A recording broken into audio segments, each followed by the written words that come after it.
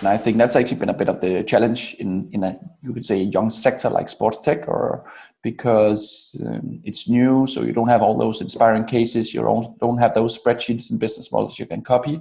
So I think that one of the bigger challenges in the sports tech sector is being more ambitious, having more courage to think we can actually change the industry, and then being more bullish around that. Don't listen too much to what people say, but believe in the mission. And that doesn't mean where you're doing it from, or but actually believing that you can go anywhere. And I think the sports world is a great place to have those ambitions.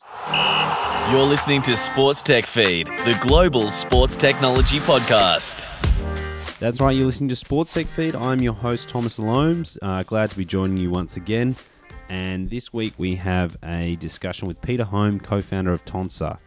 And as we say in the byline about the show, it is the global sports technology podcast, and we really do believe that and live up to that.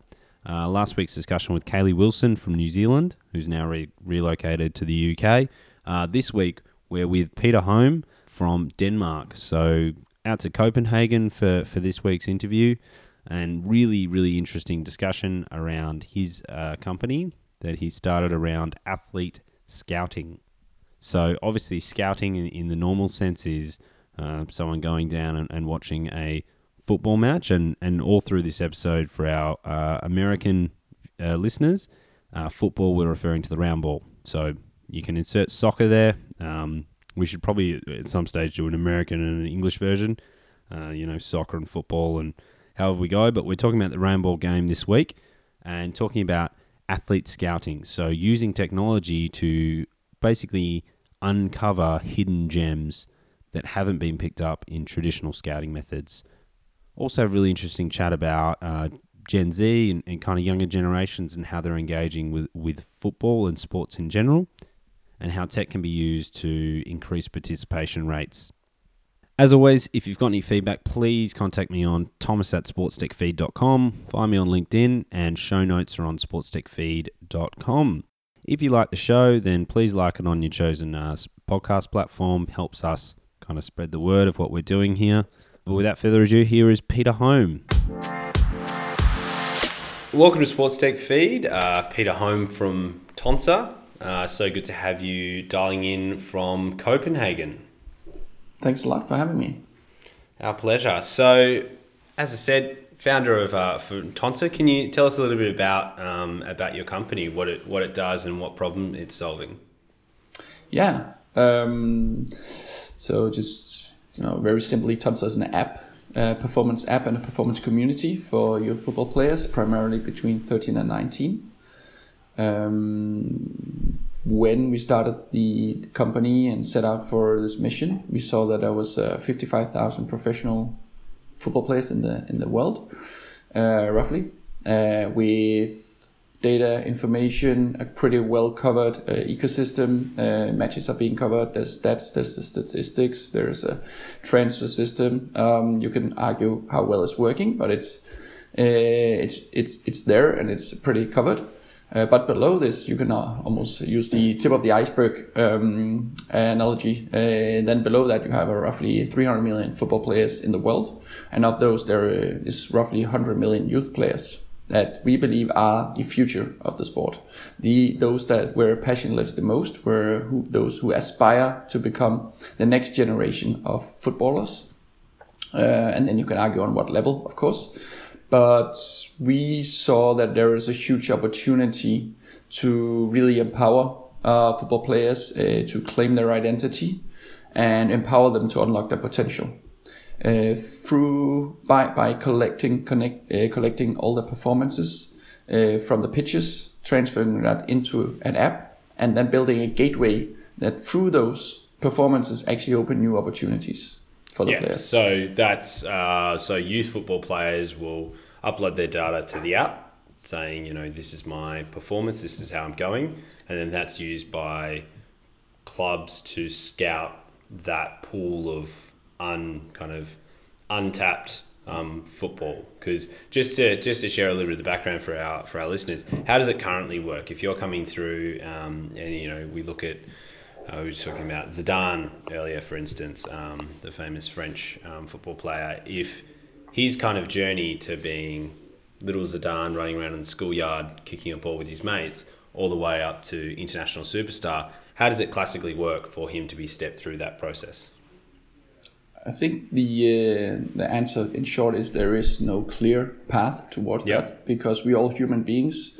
We are all different, but we're trying to apply a very static approach to how we discover talent.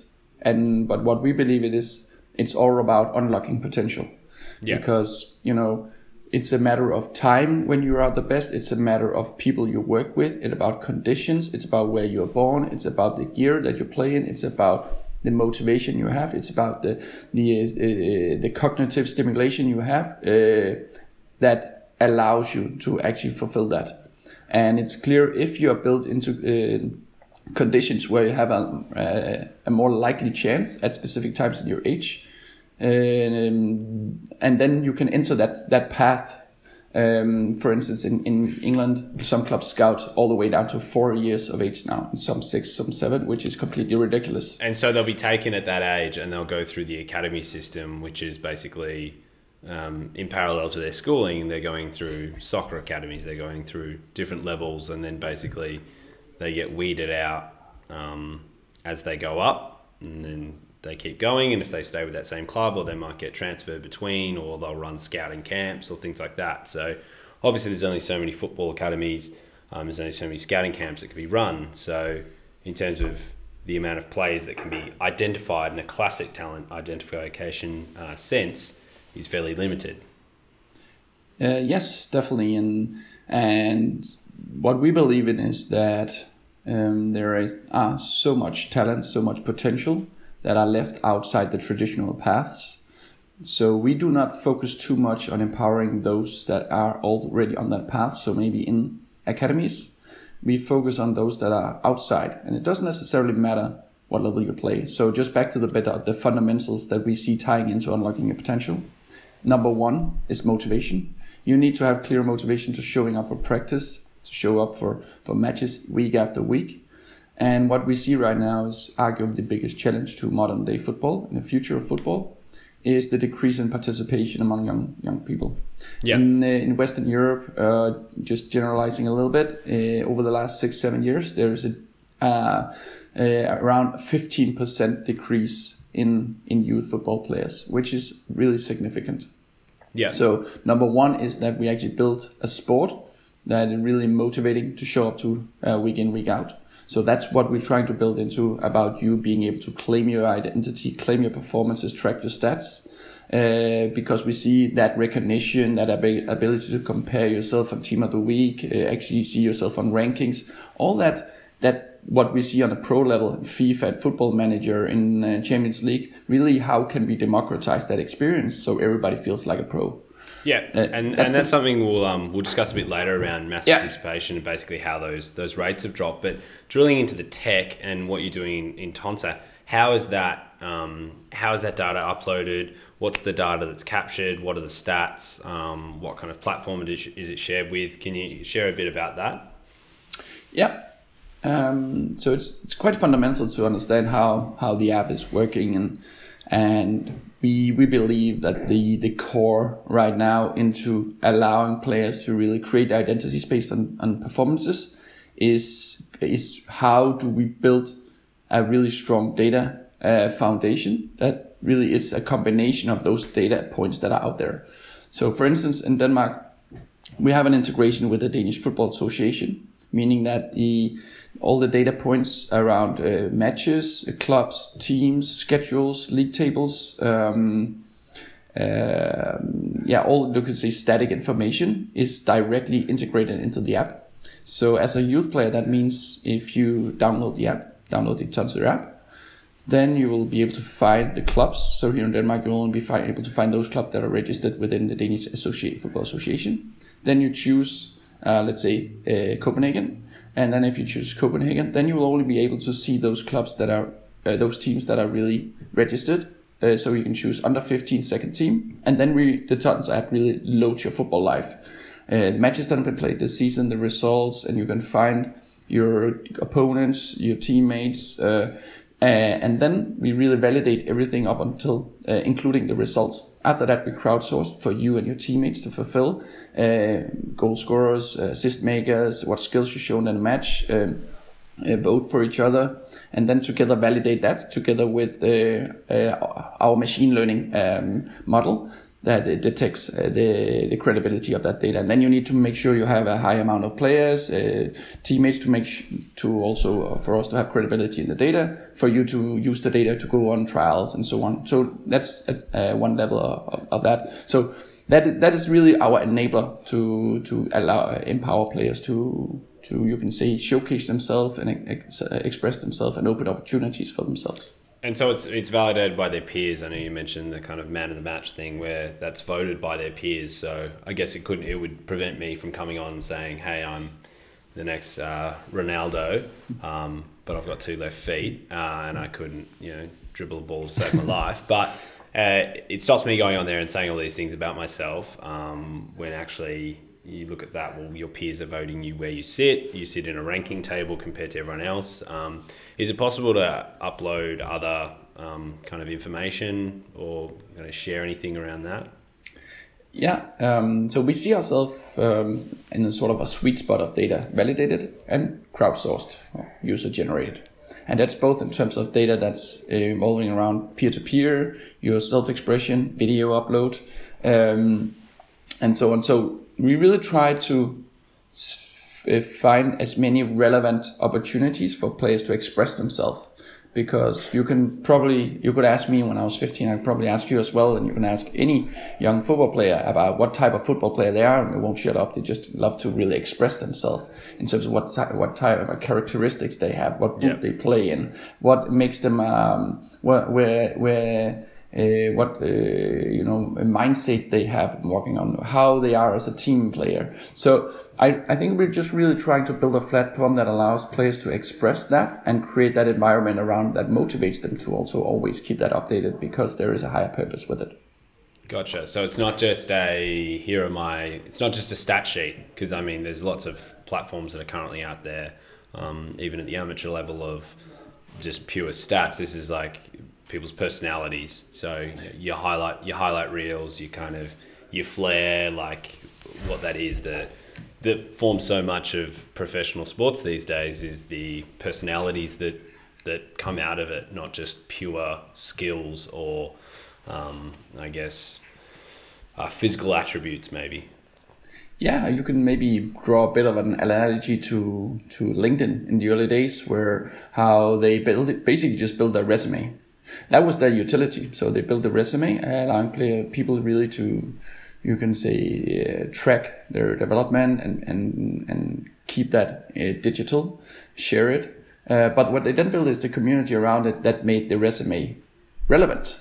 And the more the community grew, the more relevant the resume became. So they had a utility, and the faster they grew the community, the more relevant the resume became to always keep updated and develop, and wanted you to express more about yourself. So I think there's an analogy in terms of how we view your ability to track your performances, both in terms of data and video, and then build the community around that makes it relevant. I sometimes internally use this analogy also, and not to offend anybody, but I never really got the whole point of why people that run share it on social media, because really, honestly, who cares? The only ones that really care is probably those that you already run with or have some sort of relationship with around running. Like, we compete together, we run together, we are maybe participating in a marathon together. So the context is everything. And really for us, that's what we're trying to build, the relevant context. That means that you always have incentive to build your identity, capture your performances, because there's a higher purpose with it. It's your gateway to improve, be motivated, get recognition, potentially also take this next step in your football career. Yeah, so it's beyond just people that are looking to turn pro. It's people that are using it to, I guess, showcase against their peers, which is, you're talking about running apps and something like Strava that has segments, in cycling, where you basically have a segment and you compete against other people. Some of them some of them are complete randoms, but just this innate human desire to compete definitely forces that I guess that continual sharing of that, and trying to get better and different challenges and stuff. So it's interesting. Definitely, I'm a big fan. I'm a big fan of Strava because I think they really understood this, and they have been pioneers in terms of building this context in a relevant way. They find players to challenge themselves, compete, both when they're actually doing the actual sport, but also afterwards. And they build in gamification that allows you to be motivated and also achieve goals in your own way. And I think that's really important when we talk about like transferring this to always keeping players motivated when we talk about 13 to 19 and players that will become 13 to 19 over the next 10 to 20 years. They are different than when we were 13 and 19. Yeah. I assume you're not 13 to 19 without me actually asking your age. But no, with the baby face, no. I've just hit the big 3-0 this year, so no. I can definitely say when I was 13 through to 19, smartphones weren't a thing. Neither was the competitive nature of. The competition in sports was there, but the whole social sharing thing just didn't exist. So it's been interesting to see it grow on a personal level as well as professional level. So, speaking about that, what's your user base look like? Because obviously, as you said, this really relies on the community being there, the kind of validation. So what's your user base look like, and what are some key markets that you've launched into? We hit 1 million players on the app, so not downloads, but players on the app, and of course there's seasonality, so it differs from now you're in Austin, I'm in Copenhagen. We play football different times of year. Yep. So we hit 1 million and already hit 1.1 million now in December. And these are 13 to 19-year-old registered football players. That's the only one we really count because that's where we focus. France is our biggest market. We have more than 500,000 of these actually in France. And that means that this season, 85% of the youth teams, registered youth teams, had at least one player on the team. Wow. in France. So it's a pretty high penetration in France, and it's just incredible to see how football is becoming a cultural thing. And we probably all can relate to that favela culture that existed in Brazil and still exists today. Of course, we have Ronaldinho just here behind me on the picture, and like that culture is something that is definitely relatable to the culture that I see in France today, in Paris. Yep. The diversity, the cultural, you can say, path that players take from suburbs to playing on the streets into pitches. It's quite fascinating, and how that is also something that ties very nicely into the aspirational universe that we have created. Yeah, because it's not as the Parisian banlieue. That's my terrible French pronunciation of basically the suburbs. It's the kind of housing commission, government housing groups, and then big migrant communities go through there. And football is something that. Soccer is the world game. It's something that everyone plays, and it's not your classic path that we spoke about at the beginning, which is you just go to a elite academy or you go to elite private school where they have amazing facilities. You're out on the concrete, you're out on the cement, kicking a ball around, and then maybe you play futsal or something else, or you're playing five-a-side. You can kind of grow up through that way. It's, as you said, it's a lot scrappier, but you get people that are a lot hungrier for success in those environments. So. Yeah, that would be. And I would like to actually use that, just like you said here, like hunger. And hunger is something we don't factor in when we start scouting at the age of 4. The only hunger at the age of 4 is literally hunger. But the thing is that when we look at players that are 15, 16, 17 and needs to keep developing and so on, they need to have the hunger at that time. Yep. And what we're seeing a trend of, and I can relate this to really interesting analysis that was made on handball. Sorry to drag in handball here, but I'm from Denmark, and European handball. Yep.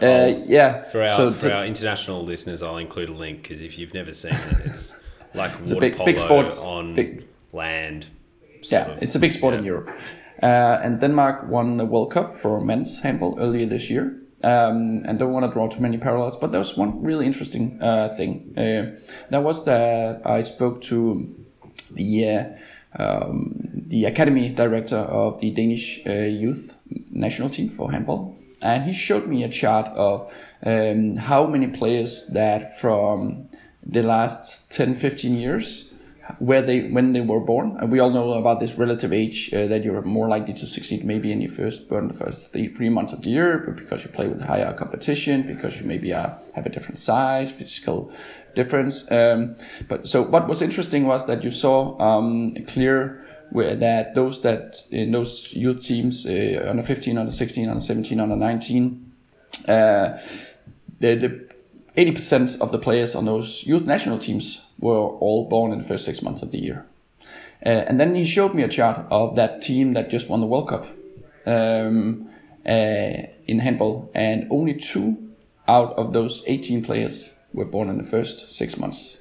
The rest were born in the other 6 months of the year, the last 6 months of the year, which is really interesting, and it's something that I see it more and more a trend about happening, and I see more and more analysis being made around this, that we have a tendency to see that those that perform highest when they are early in their career are those that are born in the first 6 months of the year, but what those born in the last 6 months of the year have always been second. They always had to work harder at it because they maybe been smaller. They maybe played in the second team. They maybe never had the belief. We also see it with players on the football pitch that are maybe shorter.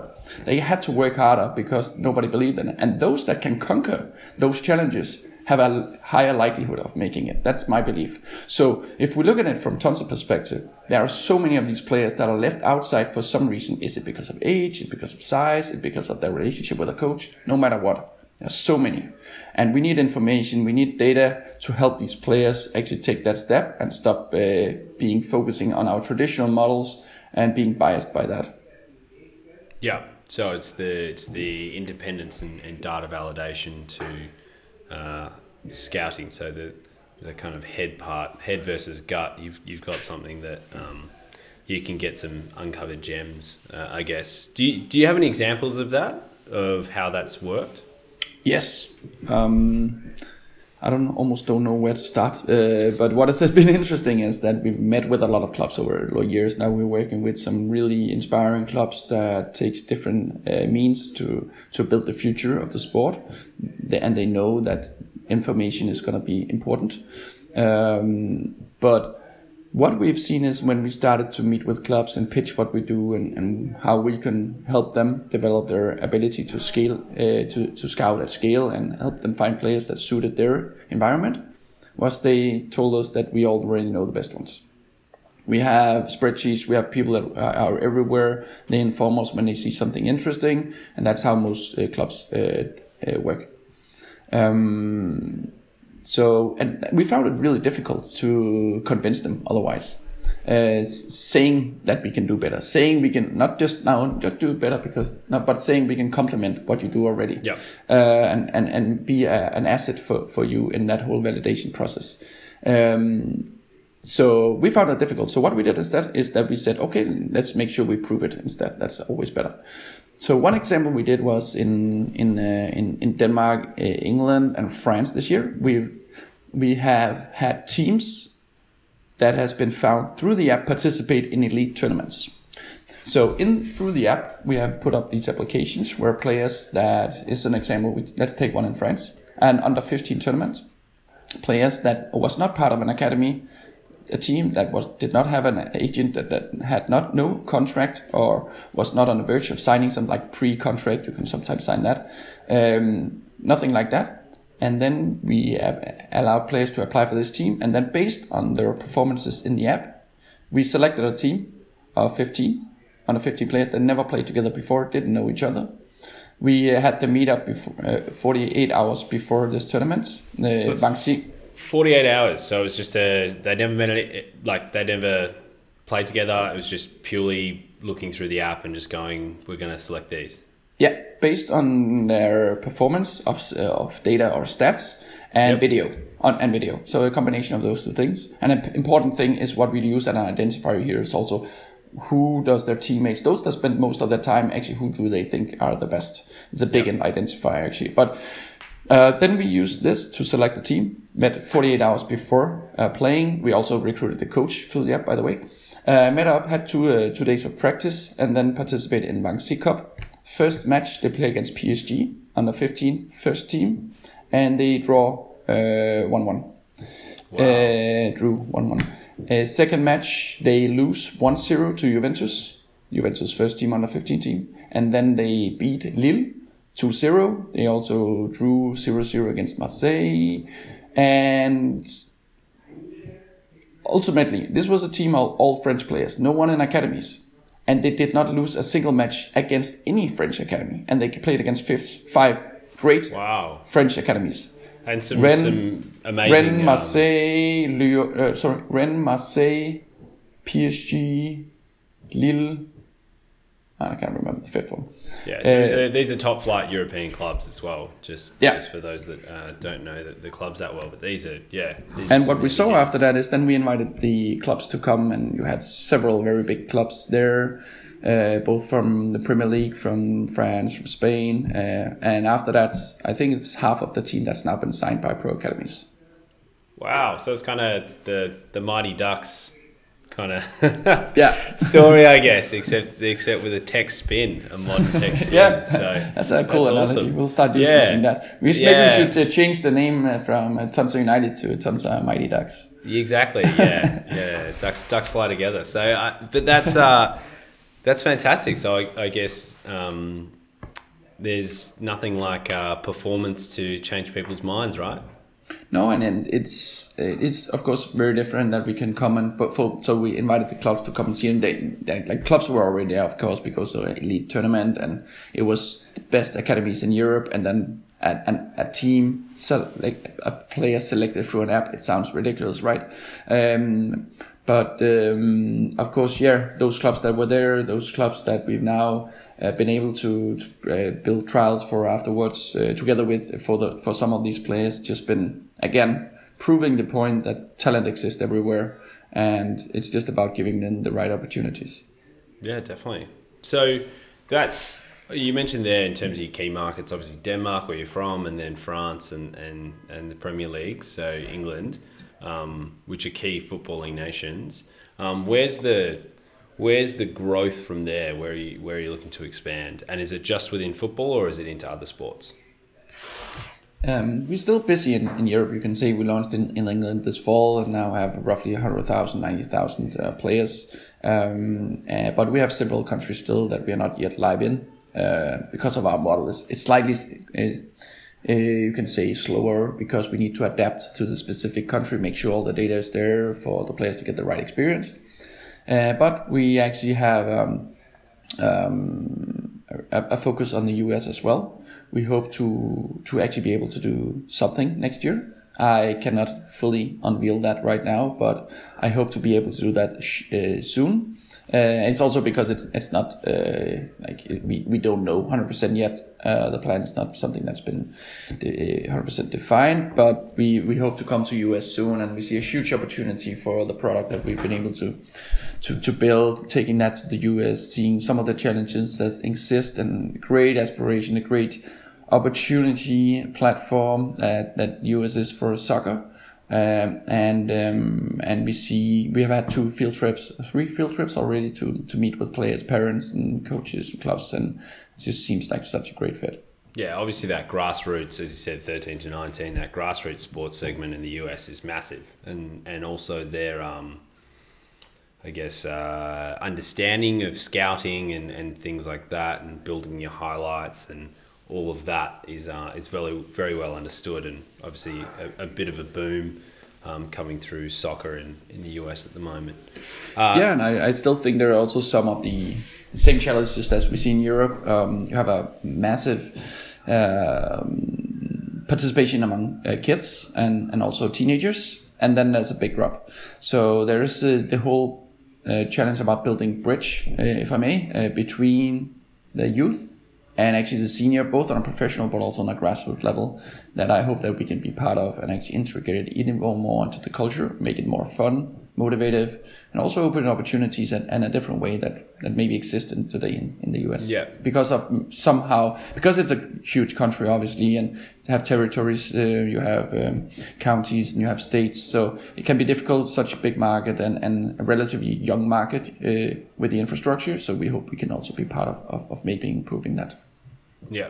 And you said earlier around decline in participation, sports participation rates at a youth level, which just naturally lends itself to a decline in participation at senior and older level. How do you think tech can be a part of alleviating that or reversing that trend to increase participation? So first of all, like I said earlier on, it's a big challenge that first of all startups and institutions have to work together to solve. I see a trend that more and more, which is good to see, more and more institutions like football federations, associations are getting involved in innovation and tech and helping startups, integrate startups. But still, I see too much monopoly-driven action where it's more focused on protecting rather than developing, because some actually believe it's more important to control and do everything inside their own country. But I see a change in this, so it's going in the right direction. So first of all, the collaboration is really important to create great products, to understand what drives young people, because the experience of a youth player, a football player, is inferior, you can almost say, to sitting and playing to esports. For instance, you get a different endorphin level, you get a quick recognition, you get quick rewards. It's easier to get going. It's not played in terrible weather, in snow, and you don't get yelled at maybe from your coach. So there's all these elements that makes it more difficult for a sport that where a match takes 90 minutes and you lose 5-0, or you're maybe not the best in your team. What will you then get out of it? What is that will make you play for years to come? So what we believe that we can play a role in is increasing the experience for any level. We see it almost like human beings. Like, what are we driven by as human beings? Why do we go to work? So why should you show up for football? We're always trying to adapt that the ability for you to make an impact on your team, that you're challenged, that you're improving, that you're motivated, you get the recognition that you need, but also have the opportunities to grow. You get feedback from your coach, you get feedback from your teammates. So always trying to build in a community and environment that really look at you as an individual, and what is important for you to grow. So trying to tailor that experience for what drives young people. Yeah, which is a huge part of that is social recognition, and just in everyday life, as we mentioned, that wasn't something for us growing up, but definitely for kids these days. As they get younger and younger, it is social networks, whatever that is. I mean, obviously TikTok's the big one that's on the rise at the moment, but it'll continue in terms of whatever that platform is. It's just more social validation of their peers, and that's not necessarily just people they know, but people outside of that. So I guess moving that in a positive direction, which it sounds like some of the focus of what you're doing is definitely about that recognition and reward rather than criticism. Yeah, and I think what we accuse most social networks of, that's why we don't call ourselves a social network but a performance app and community, is a social media social network, is we often regard them as time waste. Like, what is like? Is it communication, or is it convenience, or is it access, or is it just pure time waste? We want to make sure that we don't do anything to waste the time of players, but we want to build purpose and have a promise that we can actually deliver on. So it's something that we're quite bullish around and quite self-critical around, not building something that wastes people's time, which is, I think, should be on everybody's agenda that builds products today, that have a higher purpose. Yep. And what are some of the collaborations you've done around that with, say, other brands? So, for instance, Adidas is part of the Tons United story that I told before, this team. So they equipped the team, and as part of telling that story, We also work with Nike, for instance, on great opportunities. We built something that's called Tons of Hunts, which is a bit like a combine where players can show up and get measured, really get a lot of deep information about themselves. We set up computer vision cameras. We really do the things that only like really few selected normal pro players get. And then of course integrate that data, and then that also gives opportunity through that. So what we're trying to do is integrate brands that players really love being being part of and engaging with. It's become more and more clear to me that our generation, if I'm allowed to say that, between the two of us, we're both in our 30s.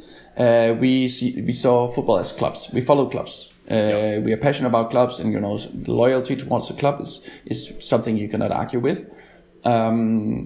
While it's different when we're talking about the next generation, where you follow Eden Hazard when he was at Chelsea because you liked him, and then now you support Real Madrid because he's in Real Madrid. And that's a trend that's definitely changed. I'm not saying it's like generalized, you can just do it, but it's definitely very different from when I was young and actually chose to follow a team. And that's the thing. And the second thing is also how players actually engage differently with brands like EA Sports, FIFA, Pro Evolution Soccer, Nike, Adidas, Puma, whatever it might be, as long as it's native, authentic, and something they actually get something out of, not just pure advertising. So we try to, of course, integrate that in smart ways where it's really empowering the players. How can we take something that happens on the pitches, build it into the app that together with brands, and also empowers them in real life? Yeah, definitely. So would you say that loyalty to, say, a player over a club, is that associated with brands as well? Like if a certain player is sponsored by a brand, it kind of they'll have the attachment to that? Yeah, I see that. That players, when I was like 15, I played in Predator, and I didn't want to play in anything else than Predator. And times has changed. It's 20 years since I was 15, and now it's much bigger than that. Like the self-expression is so important right now. How you look at yourself, how you feel, what type of player you are, and brands play a huge role in that. And the collaborations as well that you're seeing with brands. Like the collaborations between sports media, entertainment across that, it'll be a Nike and whoever collab with an athlete with something like that. That it's, as you said, it's personalization, it's customization, it's really people going, all right, how can I express myself? And it might not just be purely with one brand. It might be through a different levels, different mediums, all that kind of stuff. Yes, we are always looking to how we can build inspiring stories, and that's definitely something that brands want to be part of. And I think that's why we also see like the global brands reaching out to us, because it's a way to really engage with a niche important audience, but in a way where it's honest and it's real, and it's something that players want to. It's not spamming them with advertising in the feed like other apps and products. So we're trying to do that, and I think it's also something that we can see the result of with brands, that they are always trying to find ways to stay loyal to their own mission, and also how they actually engage with their consumers, players in our case, around that. Yeah, fantastic. And one of the kind of final questions, how have you found the experience of growing a global startup from Copenhagen, from Denmark? Oh yeah, that's a different question, and thanks for asking that as well. It's definitely improved since we started 5 years ago. So first of all, we are now a sports tech. So I was speaking a couple of weeks ago at this event for sports tech in the Nordics. And now it's really a thing, and it's great to see, and so much passion in sports tech in Europe, in the US, and in Asia, different places. It's great. But when we started that whole term was not coined. So Yeah. what were we? We didn't know. So we had to pave our way in different ways, both in terms of funding, in terms of building in Copenhagen. When people see us, they see maybe football, but if you're a developer, you maybe don't really like football. So there's been a lot of challenges in terms of that. Our base has always been the culture, how we want to unite this whole football aspect with the tech side of it, and make, of course, our own culture from that, built from the purpose that we have, the people that we want to have part of it, that really breathe the mission. Even though they maybe not be interested in football, they can still be part of that because it's empowering young people. So for that, it's been a really interesting journey so far. We are now also having small offices in London, in Paris, in Berlin. But we believe still we have a Danish identity for different ways. But of course now an international startup with 15, 16, 17 nationalities, something like that. Yeah, definitely. That's good to hear. And there's something that really is at the core of our ethos is Sports Tech Feed, the global sports technology podcast, and the Sports Tech World Series is that the world's a small place if you want it to be. So that's really good to hear that you're kind of having that global approach to it. And the other phrase that we go with is, as a startup, you're born global or you die local. If your vision's not for the world, then you're probably not going to last very long. Yeah, you're right, and I think that's actually been a bit of the challenge in a, you could say, a young sector like sports tech, or because it's new, so you don't have all those inspiring cases, you don't have those spreadsheets and business models you can copy. So I think that one of the bigger challenges in the sports tech sector is being more ambitious, having more courage to think we can actually change the industry, and then being more bullish around that. Don't listen too much to what people say, but believe in the mission. And that doesn't mean where you're doing it from, but actually believing that you can go anywhere. And I think the sports world is a great place to have those ambitions. Fantastic. That's great to hear. Well, final question for you. What is your favourite sporting moment of all time? Oh, that is a good question. I don't want to bore you with my own personal, because they're all really boring levels. You can. That can be if that's your greatest moment. It doesn't have to be professional. It can be your under 13s third division football championship. I think I don't know. I still I'm gonna go the nationalist route here and say 1992, one of the biggest underdogs ever. In sporting history, won the European Championship in football, Denmark. They were not even qualified, but they qualified because of the war in Yugoslavia, so they overtook their place. Went in completely underdogs. All the players were supposed to be on holiday. They were called in 2 weeks before, showed up, won the tournament, beat Germany 2-0 in the final. And I think they had the possession was 35% possession, so it's a really unfair result essentially.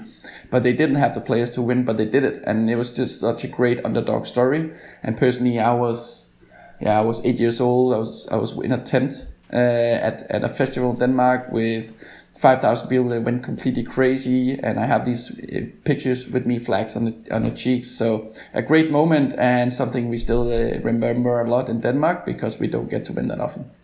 Well, that's great. That's a great way to wrap it up as Denmark's greatest sports tech export. So yeah, anything is possible. So that's why I probably will take that. If they could win, then anything can happen. Yeah, definitely. All right, well, we'll include a few links in the show notes, obviously to the Tonsa app, and then a few other things that you mentioned. I'll see if I can get some footage of Denmark winning, highlights of their beating of the Germans in the Euros, and a few other links about some of the stuff we've chatted about. Appreciate it. Thanks a lot for having me. It was such a pleasure. No worries. Thanks so much, Peter. We'll chat to you later. Thanks, mate. Thanks. Bye. And there you have it, Peter Holm from Tonsa. So I'll include a few links to some of the things he talks about, including Denmark winning the 1992 Euros, which I've got to say, some of those kits in terms of the jerseys were fantastic. You don't get big pop collars in in football these days anymore. So I think they should bring that back. But if you also want to get in touch about guests, suggested guests, feedback, anything else, then please contact me at thomas@sportstechfeed.com. Always interested to hear your thoughts, good, bad, indifferent. And you can also go to sportstechfeed.com for those show notes. And next week on the show, we have Umberto Righetti, Chief Strategy Officer of Atrium Sports. So they've been in the news recently with one of their latest acquisitions. So they've just recently acquired a sports technology startup that used to be owned by Mark Cuban. So they're doing some amazing things with FIBA, the governing body of basketball, in growing the sport and basically putting a amazing all-encompassing technology layer over each basketball stadium and game. Until next week, I've been your host, Thomas Loams. Looking forward to joining you next week.